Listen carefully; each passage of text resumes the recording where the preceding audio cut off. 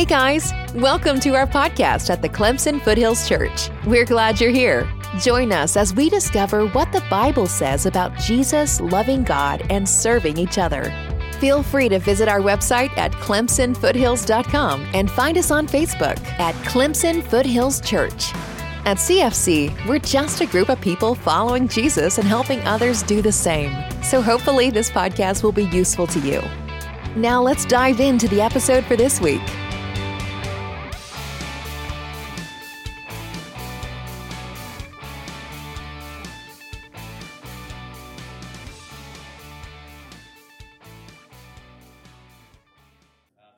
Turning your Bibles over to Matthew chapter 7, okay? So we're picking up there at this point.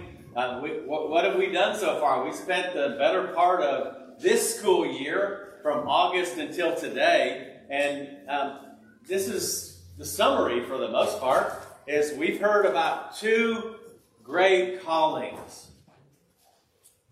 and both are marked by a life of love for God and our neighbors. The two are follow me and go as my apprentices and co-heirs to teach others this new life, okay? And we're taking this kind of large view of what did Jesus mean when he said, like, follow me and I'll make you fishers of men. And then when all was said and done, he said, now go. You're going to go and do the things in Jesus' life, he said, that he did. And so we've asked the question, well, what did he mean by that? And I would encourage you to go back and listen to those. And you can pay attention to, we have a lot of different videos, articles, lessons, all of these things on our website that have brought us to this place right here. Okay, but what we're really trying to do is to hear the voice of Jesus, to become a community that he's called us to be. And I think sometimes it's very easy to view church as just this, it's a place we go to, and you try to be good during the week. Okay, like try your best to do good, and that's enough, and that's plenty, except here's the interesting thing. We've gathered here today, okay, and what we're meant to become is a community of people that is truly meant to upend what the rest of the world sees as normal. Okay, and the whole world sees a certain way of life as something normal, to live for yourself. Right, to live by your own desires, to look out for yourself, to just give in to every single desire, and to make yourself somebody. Okay, that's what the entire world is. And then God is saying, no, I'm going to bring a community of people together that is going to subvert the world.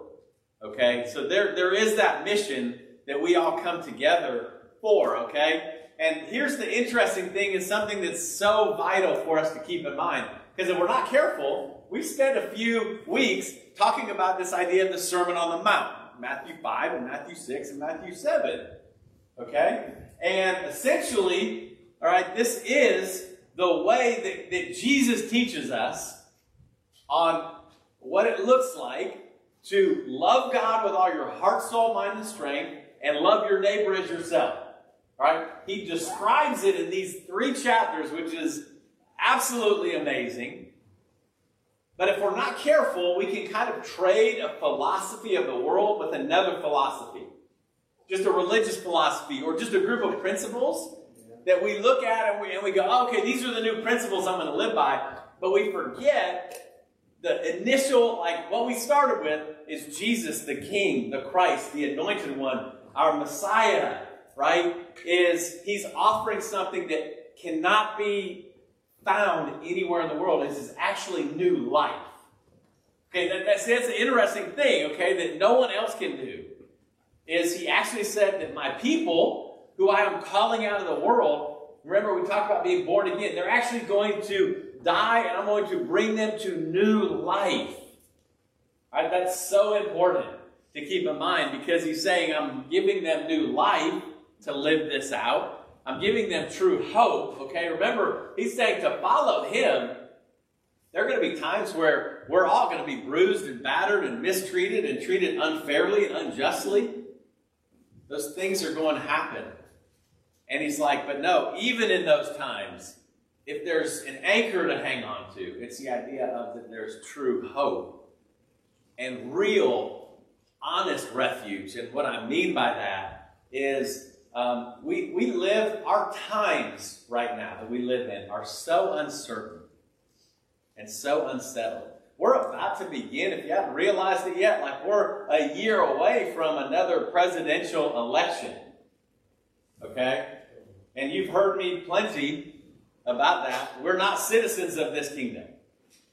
Amen. Okay? Like, to be honest with you, there's going to be a lot of temptation in the next year to want to wrap our arms around this world and to think that there are human beings that can actually create something that rivals the kingdom of Jesus. Right. Okay? Like we're gonna be talking a lot about that. About, hey, let's avoid that at all costs, okay? Because when things are crazy and chaotic, you don't know what we do as human beings? We want to look for somewhere that's safe.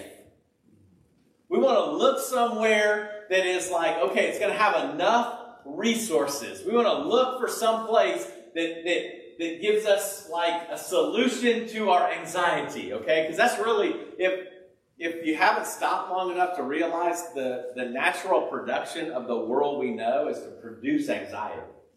Like that's the natural production, okay? And just picture the entire world is running around kind of like chickens with their heads cut off, looking for some kind of refuge.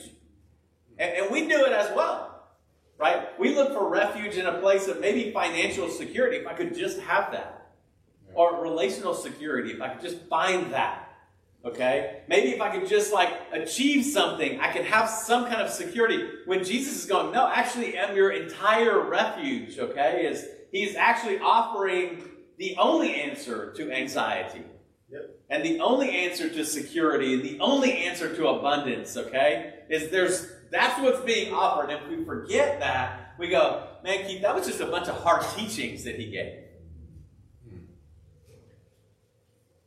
All right? He's sharing with us what his kingdom is, except if you haven't like realized yet, these 3 chapters that we've been reading might be the 3 chapters that, for the most part, Christians in general would say, I don't agree with Jesus on that. For the most part, we would say, and again, I'm painting with a very broad brush outside of this room as well, but for the most part, we would say, no, you can be a Christian. You could be a Christian and still perfectly hate people around you. Like we would disagree with Jesus' teachings when he said, no, there's no hating anymore. In fact, Jesus calls us to deal with us. All right, that's the sound of like kingdom teaching. It's not just keep doing it, but be saved while you do it. All right, he's painting this picture, and if we are aware, he's going, no, I'm calling you to a new life. Like nothing good comes from hating somebody.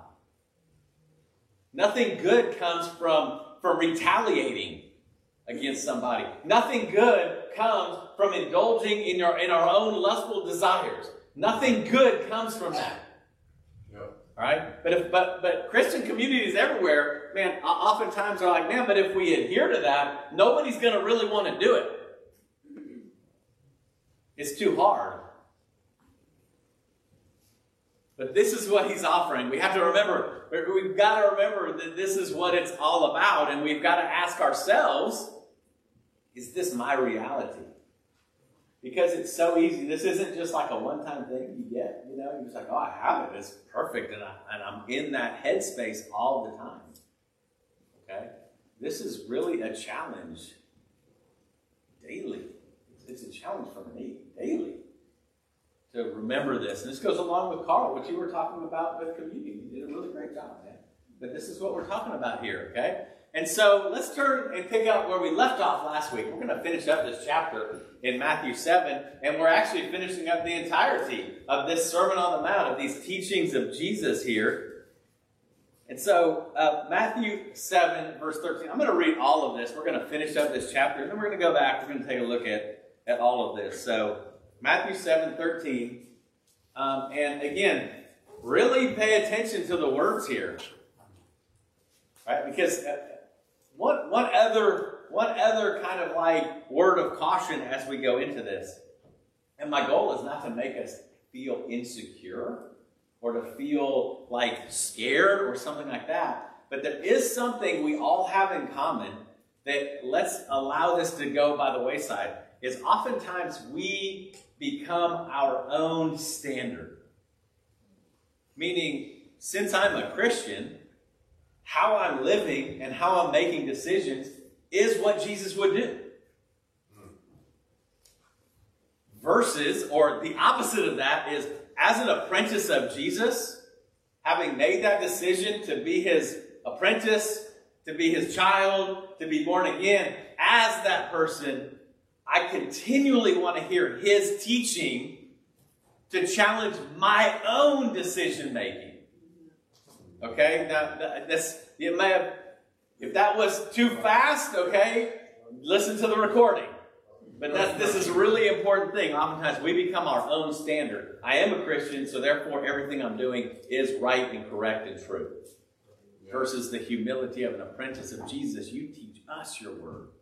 And let me challenge my current thinking and my current way of living. Okay, so Matthew 7:13, Jesus says this, "Enter through the narrow gate, for the gate is wide and the road is broad that leads to destruction, and there are many who go through it. How narrow is the gate and how difficult the road that leads to life, and a few find it. Beware of false prophets who come to you in sheep's clothing, but inwardly are ravaging wolves. You'll recognize them by their fruit. Are grapes gathered from thorn bushes or figs from thistles? In the same way, every good tree produces good fruit, but a bad tree produces bad fruit. A good tree can't produce bad fruit, neither can a bad tree produce good fruit. Every tree that doesn't produce good fruit is cut down and thrown into the fire, so you'll recognize them by their fruit. Not everyone who says to me, 'Lord, Lord,' will enter the kingdom of heaven, but only the one who does the will of my Father in heaven. On that day, many will say to me, 'Lord, Lord, didn't we prophesy in your name, and we drove out demons in your name, and we did many miracles in your name?' And I will announce to them, 'I never knew you. Depart from me, you lawbreakers.' Therefore, everyone who hears these words of mine and acts on them will be like a sensible man who built his house on the rock. The rain fell, the rivers rose, the winds blew and pounded that house, yet it did not collapse because its foundation was on the rock. But everyone who hears these words of mine and doesn't act on them will be like a foolish man who built his house on the sand. The rain fell, the rivers rose, the winds blew and pounded that house, and it collapsed. And its collapse was great." When Jesus had finished his sermon, the crowds were astonished at his teaching, because he was teaching them like one who had authority and not like their scribes. Okay, so here's like this ending point right here. He's really stopped giving you like specific teachings on necessarily what to do, and he's talking about like how should we be here, okay? And in verse 13, enter through the narrow gate. So what's the best way to approach this? Because there's lots of different metaphors and all these kind of things. Is one of the things that's helpful for me, depending on how often you've heard this preached, or how often maybe you've done quiet times on this, or how often you've heard podcasts on this, or whatever, is reading this and attempting to read this as if it was the first time that we heard this. Like the first time, what did the original hearers hear? Okay? And he says this, and keep in mind, please, this is Jesus' teaching. Okay, these are his words. Enter through the narrow gate. He says there's two gates here. Enter through the narrow gate, for the gate is wide and the road is broad that leads to destruction, and there are many who go through it. So what's important is Jesus is giving us just a truth. All right? And he's trying to get us to understand a spiritual truth through this metaphor. And he said, be very cautious, like be very aware of this. Okay, and he paints this picture. He's like, there's like these two gates. Like there's a narrow gate, there's a broad gate. He said, one gate, he said, actually, like it's very broad, it's very spacious, it leads to destruction, and many people go through this. How narrow is the gate and difficult the road that leads to life, and few find it. Okay. So there's a number of different things. First of all, let me hopefully allow this text to just challenge your theology. Okay, the idea of, our view is, well, the majority of people are going to know Jesus. Like, the majority of people are going to, like that's what's going to happen, okay? Like, one of the things that we find great security in is we want to find, I want big groups that I can be around. And listen, here, it's easy for me to say. You're like, well, of course you're going to say that, Keith. I mean, this is a small church. Okay? The point isn't the church that I'm talking about. The idea, though, oftentimes is I want to be around where there's lots of people who have all decided to do this. He said, well, the narrow gate is full of difficulties. That's the actual translation. He says, few find it, right? And it's full of difficulties. He said, but there's a broad gate and a broad road, and many will find that. But what's he talking about here? I mean, he's simply wrapping up all of the teachings that he's already taught. He said, this is about the narrow gate, truly, simply put, is about the decision, will I trust in the way of Jesus or not? Will I live in accordance with his teachings or not? That's the simplest understanding for that. Right? And he said, now, here's the deal, is the road that's broad and it leads to destruction. It's this idea of, man, everything goes. Like, that truly is a description of our world. Like, hey, there's plenty of ways. Go and find one of those ways. Find one of those religious ways, or find one of those nice ways, or find one of those ways that tells you what you're doing is okay. Like, there's plenty of those. That's a broad road. And does it alarm you that Jesus says that there's a road that will lead to destruction? And Jesus himself says that actually more people will find that than find him.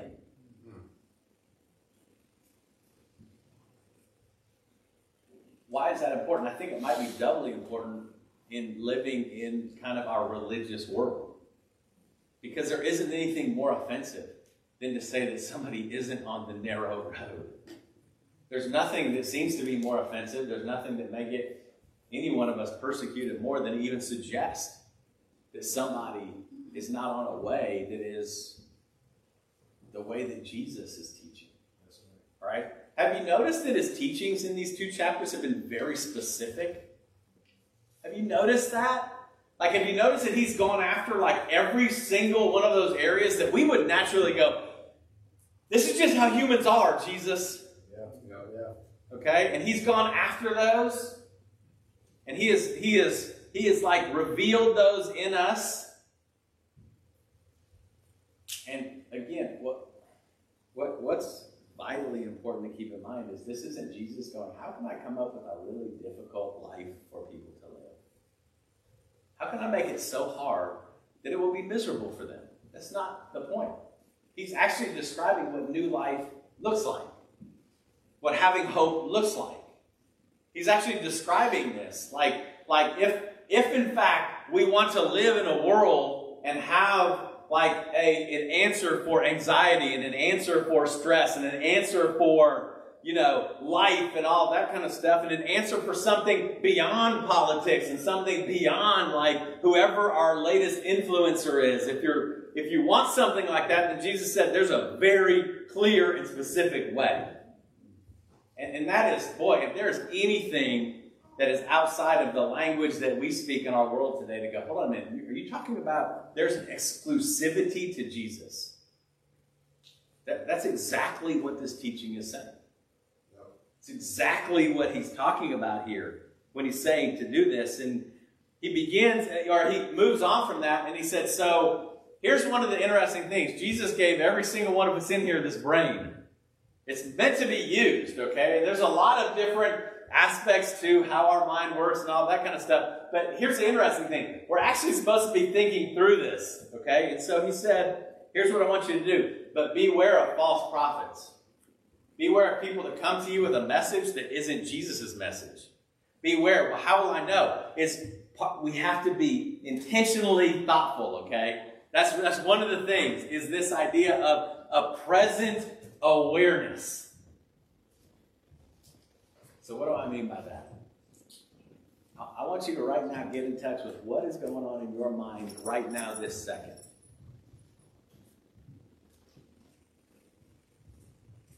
Like, where have you been? Okay? Has it just been like, oh man, I'm really hungry and I'm thinking about something later, or I'm thinking about what I'm missing right now, or I'm thinking about where I'd rather be, or I'm thinking all of these different things. There's a requirement of a present awareness of what is going on around me right now. And not just on a Sunday afternoon, but cultivating this as we live. I think one of the things we all have in common that we've all been affected by through our screens has been this idea of like everything in our brain is fast forward. Everything's a rush. There's not enough time to do anything. Like, hurry up and get this over with, man. Like I've got other things to do, and this constant feel like I can't just be present. But he's saying, beware of false prophets. Beware, because there will be people that come, and they will give you a message about Jesus that isn't Jesus' message. Now, let me be very clear about something.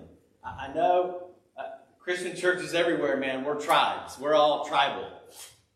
And essentially, what almost every church has in common is everyone thinks that their doctrine is the right doctrine, yep. And that's what they live and die on. If we have the right doctrine, I'm saved. Right. Okay? Let's crumple that up and let's just throw that away. Okay? I don't care if you grew up if it's a Presbyterian church you grew up in, or a Methodist church, or a Catholic church, or a Baptist church, or a non-denominational church, or an ICOC church, or a church, whatever. Okay? Is let's abandon the idea that my correct doctrine is what saves me. Okay? Jesus is saying, no, actually you following me is what a saved relationship looks like. Okay? That's very, very important, because again, I think it's just too easy in churches today to go, no man, I'm in a church that teaches the right doctrine. Okay? All right, man, you can have all the right information in the world, but following Jesus means that we're apprentices of Him, living as He would live and learning to live that way.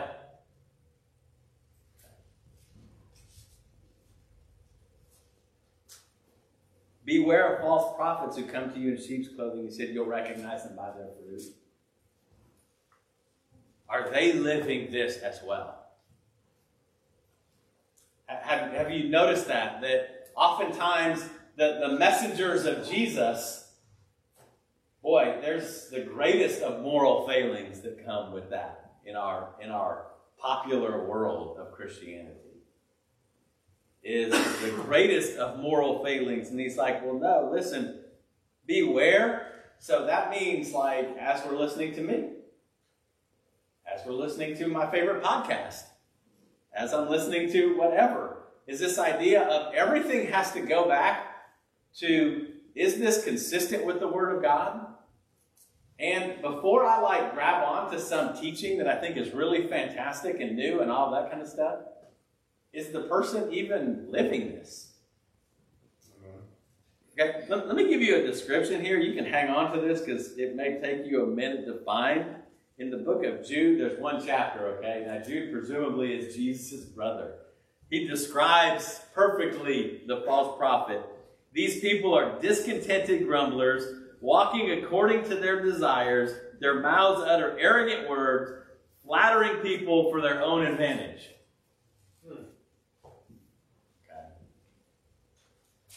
That's nice. That's Jude verse 16. There's only one chapter there. Beware of these guys. How? We have to be aware. We have to be aware of what we're listening to, who we're listening to, and who our king is. Is that consistent? And is there a life that's lived going along with that, okay?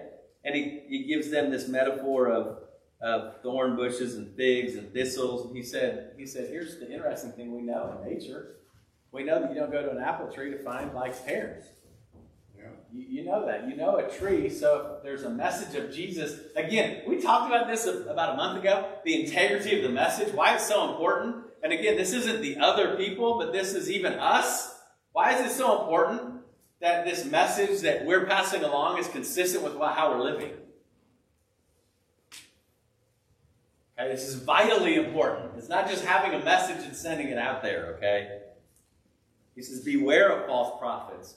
Enter through the narrow gate. This idea of being aware of what's going on in my present context. All right? Not thinking ahead, not thinking 2 hours ahead, anything like that, okay? Not everyone who says to me, Lord, Lord, will enter the kingdom of heaven. Okay? This is crazy. It's almost like Jesus kind of knew what our world would be like. Here's what's important is I think, so we're in a place, and this is a safe place. Okay? I think for the most part, we're content and fine with reading Scripture and having kind of an idea of what this means, okay? But I want you to think about what this looks like outside of these walls. As an apprentice of Jesus. As an apprentice, we're going, yes, to our King. We're going, yeah, these are the teachings. This is the way it's supposed to be done. This is the way that you're having us do this. There is a narrow gate, and there is a broad road that leads to destruction. There are these things, and there are people that are sending messages supposedly about Jesus that have nothing to do with Jesus. And then he says, not everyone who says, Lord, Lord, will enter the kingdom of heaven.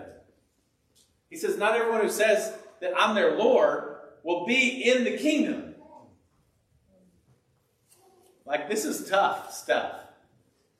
Because pretty much the foundation of everything Christians agree on is the idea of you say Jesus is Lord and you're fine. It's almost this is undercutting everything me and you are comfortable about. This is what we want. Why I say outside of the confines and the walls here is because here's the interesting thing is we may go and live a life in a way that we go, but Jesus, you can say that, but I don't believe that to be true at all. He says, many will say, Lord, didn't we prophesy in your name? He said that there actually will be people when he comes back. And they'll go, but Lord, I actually told people about you. Okay? I mean, I was getting your message out. And I did miracles in your name. And I healed people in your name. And he said, I never knew you. Okay? If nothing else, what is the weight of this passage, okay? The weight of this passage should show us the desperate need of our world for there to be a teaching about Jesus' ways. Okay? Now here's the interesting thing, is we can be like, when it's generic, like, when we think of like, oh yeah, there will be people who say, Lord, Lord, and we did all these things, and you're not going to let me in your kingdom? You're not redeeming me? You're not bringing me back to life? Look what all I did for you. Okay? When it's generic and faceless, that's one thing. Here's my fear. There are families of brothers and sisters who are perishing because we're scared to talk to them about what it means to follow Jesus. Because of a sense of going, no, man, but they're my family. They have to be saved. No, but you don't understand. I sat in church every week with my family. Okay, this is how offensive this teaching is.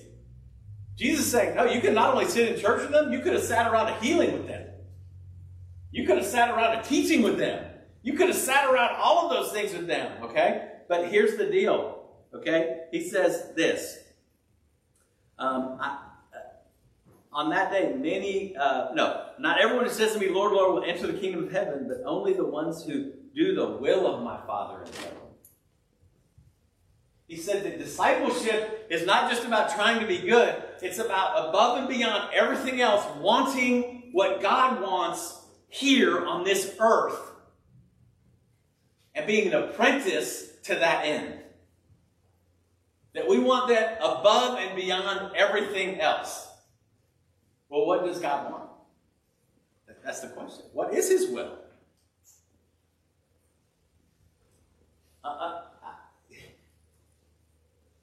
We've read what His will is. He wants what began in the beginning, okay? When there was Eden, and He said, I've created this perfect place with people who are in communion with me, who I walk with. Okay? He goes, I want that back. I want that to be alive here on this earth right now. Like, I want my people to be taking this message to other people so they can have the opportunity for new life. The problem is we've already allowed the world to set the order. Yeah. Okay, well, what do I mean by that? Okay, so what the world says is that you are at the mercy of your employer. And so we go, okay, dude, I got a job that takes up all my time. So I mean, I got to figure out how Christianity fits into that. Right? We've already decided, we've let the world set the order instead of going, hold up a minute. What will it take to do the will of God in my life? And not as an individual, but in a community. Then the world doesn't set the order. Jesus sets the order, and if I find an area of my life that is not allowing that order to occur, that goes. The community of Jesus should be a people where jobs are quit occasionally. Now, pay attention to what I'm saying. I'm not saying you have to quit your job to be a Christian. I'm saying, though, in a community, like, unless we all come together and we're like, no, we actually all do it perfect already. There should be that happening periodically. There should be professions changing periodically. There should be different ways, different memberships we have and all that kind of stuff to be dropping by the wayside. To go, we want what God wants. And the world has set a standard that isn't allowing me to do that. And so the world has to go. I'm in a relationship that doesn't allow for that. Okay? It's not then how do I fit Christianity into my poor relationship. No, the relationship goes. Right? Whatever it is, the standard of Jesus comes first, okay? And so, heaven forbid, I mean, this is one of the things where I wanted to start out with the non-college students of examining this idea of there's a very good possibility maybe in my head that, man, I am doing something that is in the way of even allowing me to do the will of God. Right? And it's the same on a college campus. Is we say, well, no, my Lord is my college professors. They tell me what to do, and then I try to figure out how to be a Christian around them. Okay. No, there has to be an opposite. There has to be a subversion of that. Okay? So in a healthy community, presumably there may even be students at times go, I can't go anymore to school. Well, what on earth? Are you telling us? Then I won't have a job. And what am I supposed to do? Now, hold up a minute. So there's nobody with a job in our world that doesn't have a college degree? Is that true? Well, no, it's the kind of job. You don't understand. So it's the kind of job. See, it becomes about us being Lord. I couldn't imagine. What if I had to work professionally, just working at a fast food place? Okay? This is where all of the prejudice, this is where all of the worldliness, this is where everything comes out. We would think that is a failure in life. Okay? Now And the failure is allowing the world to set the standard that we then try to wrap Jesus around. Yes. Okay? So maybe our employers and our teachers and our friends and all that kind of stuff need to start hearing things like, no, I can't do what you're asking me to do, because I have a priority of the kingdom ahead of you. Like, maybe that needs to be heard more. Okay? Instead of like, oh man, I know my prayer group is meeting this week, but somebody has already determined that I can't be a part of that. Maybe those guys need to hear, no, I can't come and do what you're asking me. Like, I have a community to be a part of. This is difficult, man. It just is. I mean, the deeper you get into this starts like poking holes at us and going, do I want the will of God above all else? Like, actually, I'll be happy when he gets what he wants, but that honestly may cost us things, money and leisure, maybe different things like this, okay? He's calling us to this, an intentional evaluation of what's going on in my life right now. An intentional evaluation of, do I know what God's will is? Am I living in my profession as if that is the ministry that I lead? Right? Am I living in this way? It requires to be present. It requires an intentional evaluation of me. Are the decisions that I make based on, what the world is telling me I have to have? Okay? Right. He said, not everyone who says to me, Lord, Lord. Right? Like, that seems kind of crazy that most churches, what they end up doing is, at the end of service, they're like, hey, if you want Jesus to be your Lord, come up and confess him as your Lord. Isn't that crazy if somebody came up and said, but dude, why are you asking me to do something that Jesus told me not to do?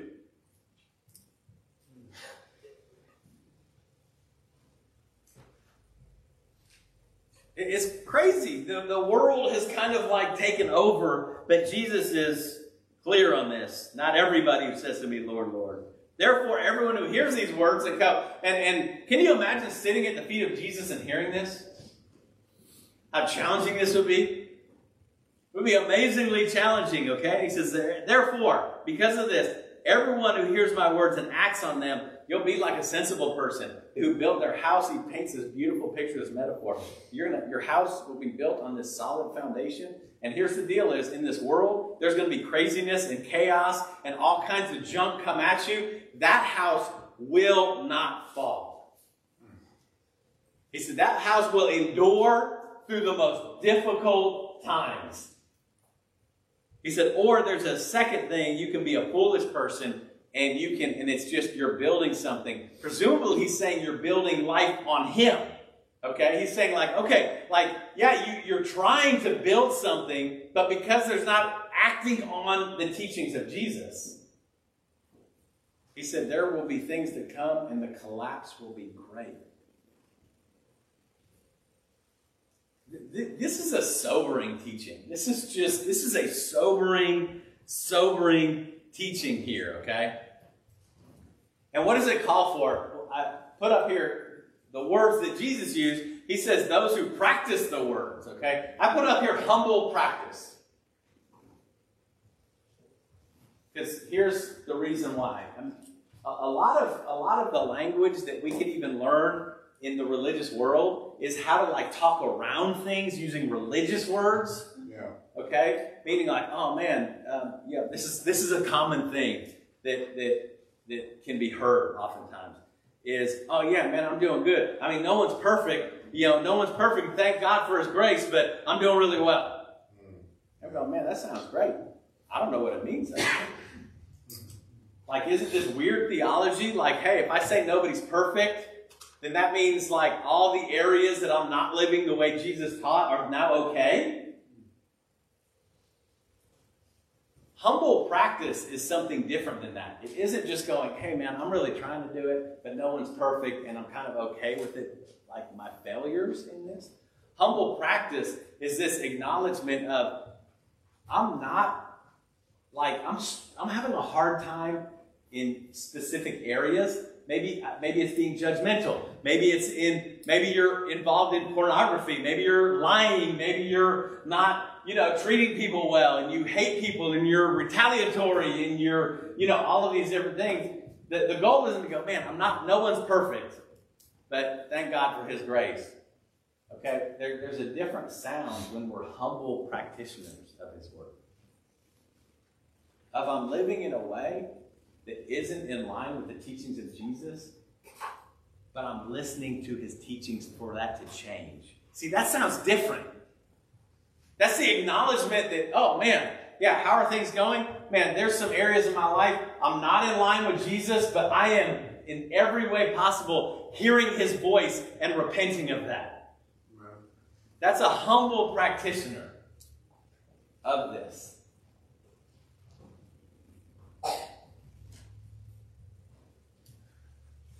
What's his aim? The aim of God in history is the creation of an all-inclusive community of loving persons with himself included in that community as its prime sustainer and most glorious inhabitant. Like that's one you kind of have to let sit on you for just a little bit. What is Jesus' teachings about? Why is he teaching so difficult? Why is he not down with how churches do things? Why isn't he just lighten up a little bit, man? It's okay, be easy, we're all trying. Why isn't he just okay with all of that? Because of this. It's this idea of how do you become a holy community, a kingdom outpost. Somebody that doesn't just have an invitation to give, but somebody that actually has a life to show as an apprentice of Jesus. Okay, for this reason right here is that he's building a community where he himself is included as the prime sustainer and most glorious inhabitant.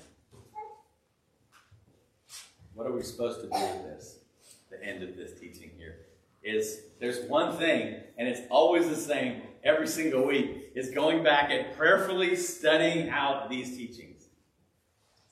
Prayerfully digging into this and going, okay, let me put my heart into this. Let me apply my heart to this. Is this accurately is he describing me here? What's going on? Let me be present.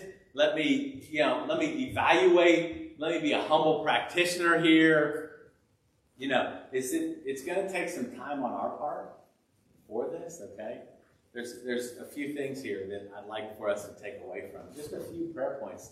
You can go ahead and put these in here. There's nothing special about the wording here.